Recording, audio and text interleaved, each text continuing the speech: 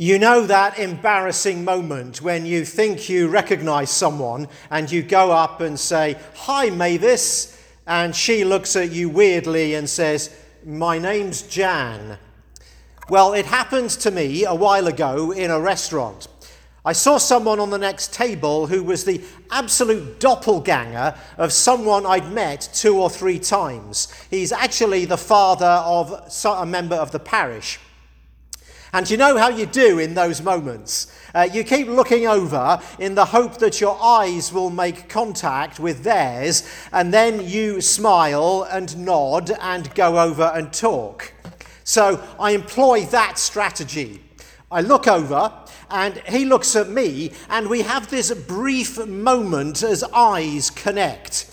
And then he looks down at his food and carries on eating. No facial expression at all. But I'm a persistent kind of guy, and I know we know each other. I should say I'm wearing my collar at the time. And I keep looking over at him, thinking that we'll make eye contact again, and this time I'll make a little smile, and he will make a little smile back, and the ice will be broken. So I keep looking over, waiting for that eye contact again, and it happens. And I smile, and I kind of wink, which was possibly a mistake. Now, this guy is with his friends, and there's this priest winking at him from across the restaurant. And he hurriedly looks down at his plate again. And I think, oh, he's just a bit shy. He's with his mates and he doesn't want to acknowledge that he knows a priest. So I'll make it easy for him. I'll go over and say hello. So I do. And as I make my way to his table, I can see him starting to look uncomfortable. And I get to him and I beam and say, "Hi." And he looks like a deer caught in the car's headlights. He doesn't recognize me at all. Now, at this point, most normal people would realize they had made a mistake, and this normal person would then apologize and return to his seat. But not me. I assume he doesn't recognize me because I'm out of context. He's only seen me in church, never in a restaurant. And so I say, "You're so-and-so's dad. How are you doing? How are the grandkids? How's the hernia?" No, I didn't say that last bit. He just politely tells me that he is not so-and-so's dad and wishes me a good day. So I return to my seat, hoping no one has seen me. But you know what? I'm still not convinced it wasn't him. When I see so-and-so again, I'll tell her, "I saw your dad in a restaurant. He pretended not to know me." I'd rather be Marty Dorschlag. Marty Dorschlag, you see, has a superpower. If I spend 30 seconds looking at somebody, he told NPR, I will remember their face for years and years and years. Once, he sat behind a man at a Michigan versus Ohio State football game. 3 years later, he recognized him at Dallas-Fort Worth Airport. They hadn't even talked at the game. At a Las Vegas restaurant, he asked the waiter if he had worked at a particular restaurant in Columbus, Ohio, many years before. The waiter froze. "Yeah?" Neurologists call people like Marty Dorschlag super recognizers. They really exist, and I wish I were one. Sadly, I never can be, because super recognizers are born, not made. I'm an ordinary recognizer at best. I can't even spot the difference between sheep and goats. Actually, only one person can, according to Jesus in today's story, and it's him, the Son of Man. He explains there are 2 kinds of people. There are sheep. They are the ones you want to be. And there are goats. and we should try to avoid being one of those. In Jesus' story, there's a sorting. The two species are separated. One is honoured and blessed, the other is not. Sheep and goats. To us, they look very different. Go to the average children's petting zoo and you will be able to separate the sheep from the goats. But if that petting zoo were in the Middle East, it wouldn't be so easy. Sheep and goats in that region look very similar, and from a distance you might not be able to tell which is which. It's a job that is beyond the spidey senses of ordinary recognizers like me. And the point of the separation is the act of love. I was hungry and you gave me food. I was thirsty and you gave me something to drink. I was a stranger and you welcomed me. I was naked and you gave me clothing. I was sick and you took care of me. I was in prison and you visited me. Here is Jesus describing the sheep. The sheep has a heart that feels the pain of the downtrodden, that empathizes with the marginalized, that stands in determined solidarity with those who lack the resources needed for a healthy life. And you can tell their love is genuine because they do something about it. They don't just talk about helping the under-resourced. They get involved. They sacrifice. They meet the need when they can. That's always the test of reality, the hallmark of authenticity. Does it change people? Does faith compel us to action? Does love force us to serve? And the goats? Well, they just don't.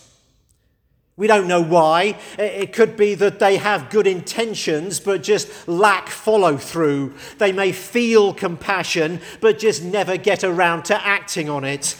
Or it may be worse than that. There may be a hollow void where a heart should be.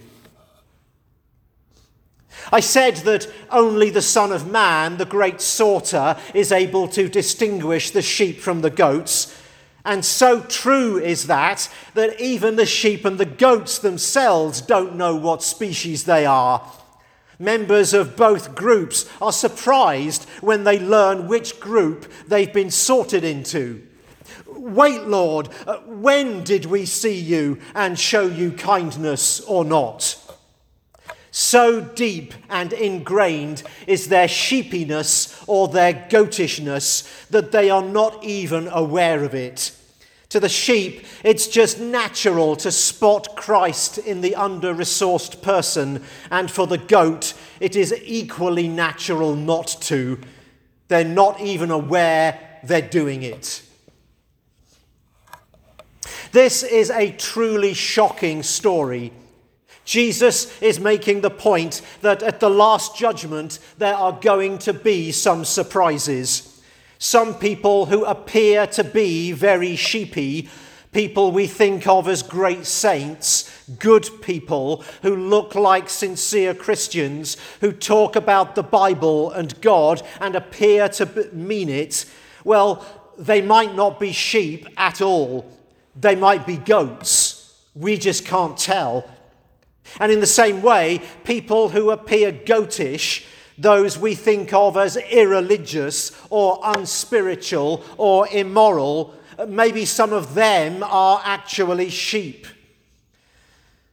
I can imagine standing in heaven and seeing someone I knew years before and saying, "What are you doing here?" And they will reply, "I was looking at you thinking exactly the same thing." It's only the penetrating, clear-sighted vision of Jesus that can tell us apart. These are important words, convicting words in an age of superlatives and hyperbole, where people are described as being the best or the worst, the greatest or most disastrous, the biggest sinner or the greatest saint, God's person or Satan's person. Here is a solemn reminder from Christ himself. Do not judge.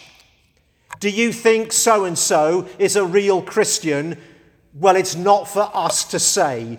Sheep can look like goats, and goats can look like sheep. The shirtless, homeless, rough-looking man in San Francisco didn't look like a sheep when Galind and I met him. We were walking through that city named for a true sheep of Assisi when our calm was punctured by commotion.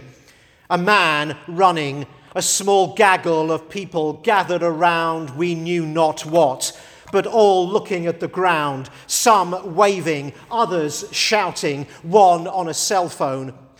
The running man had the look of street weariness about him, shirtless, muscular, wearing denim shorts, and accompanied by a nondescript dog who also bore the signs of a life on the street. The mayhem disturbed us. The shirtless man was now running away from the gaggle towards a black leather bag in the style the doctors carried in the days when they used to make house calls. We were just a few feet from the huddle now, and we could see in between the gaggle a man lying unconscious on the stone pavement. His hair was tidy, his face well-groomed, his demeanour, visible even in his coma, was that of someone who very recently had had control of his life. But it was now tragically clear that control had been stolen, prized out of his hands and his mind by an assailant that rampages its way through cities and villages, rich and poor, young and old. Galind took the dog of the shirtless man. "He's not breathing," someone said. "Hit him," ordered another.